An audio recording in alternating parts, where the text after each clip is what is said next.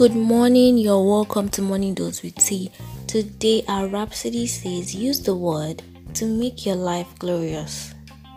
The theme scripture is from Galatians 4 verse 1. It says, Now I say that the heir, as long as he is a child, differeth nothing from a servant, though he be Lord of all.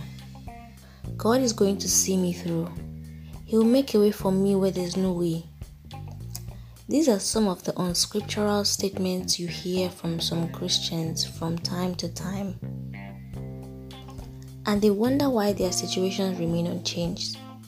You need to understand who you really are as a Christian. You are one with God. As He is, so are you. 1 John 4:17. And who is He? He is the way. Now, if He's the way, which other way do you want Him to make? Understand this, nothing that you face is set to your disadvantage.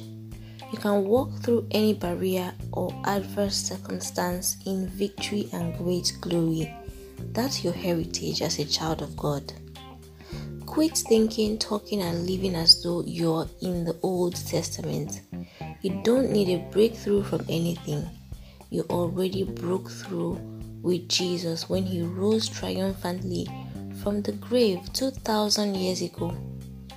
You were delivered from the domain of darkness and translated into the kingdom of God's loved Son. You're in a place of dominion, power, and glory. 2 Peter 1:3 says, According as His divine power hath given unto us all things that pertain unto life and godliness through the knowledge of Him that hath called us to glory and virtue.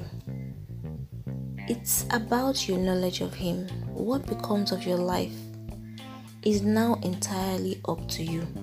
If you're waiting on God to do anything about your life or give you anything, He may wait in vain. He already did and gave you all that you require for an excellent, glorious, and triumphant life.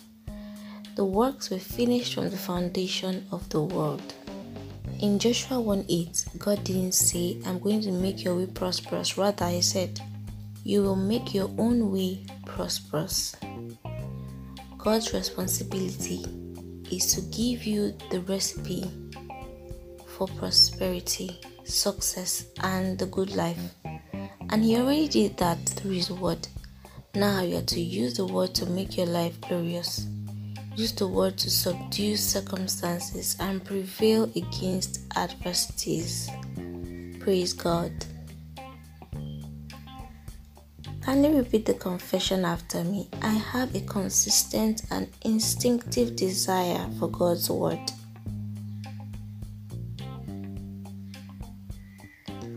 As I continually imbibe the word for my health,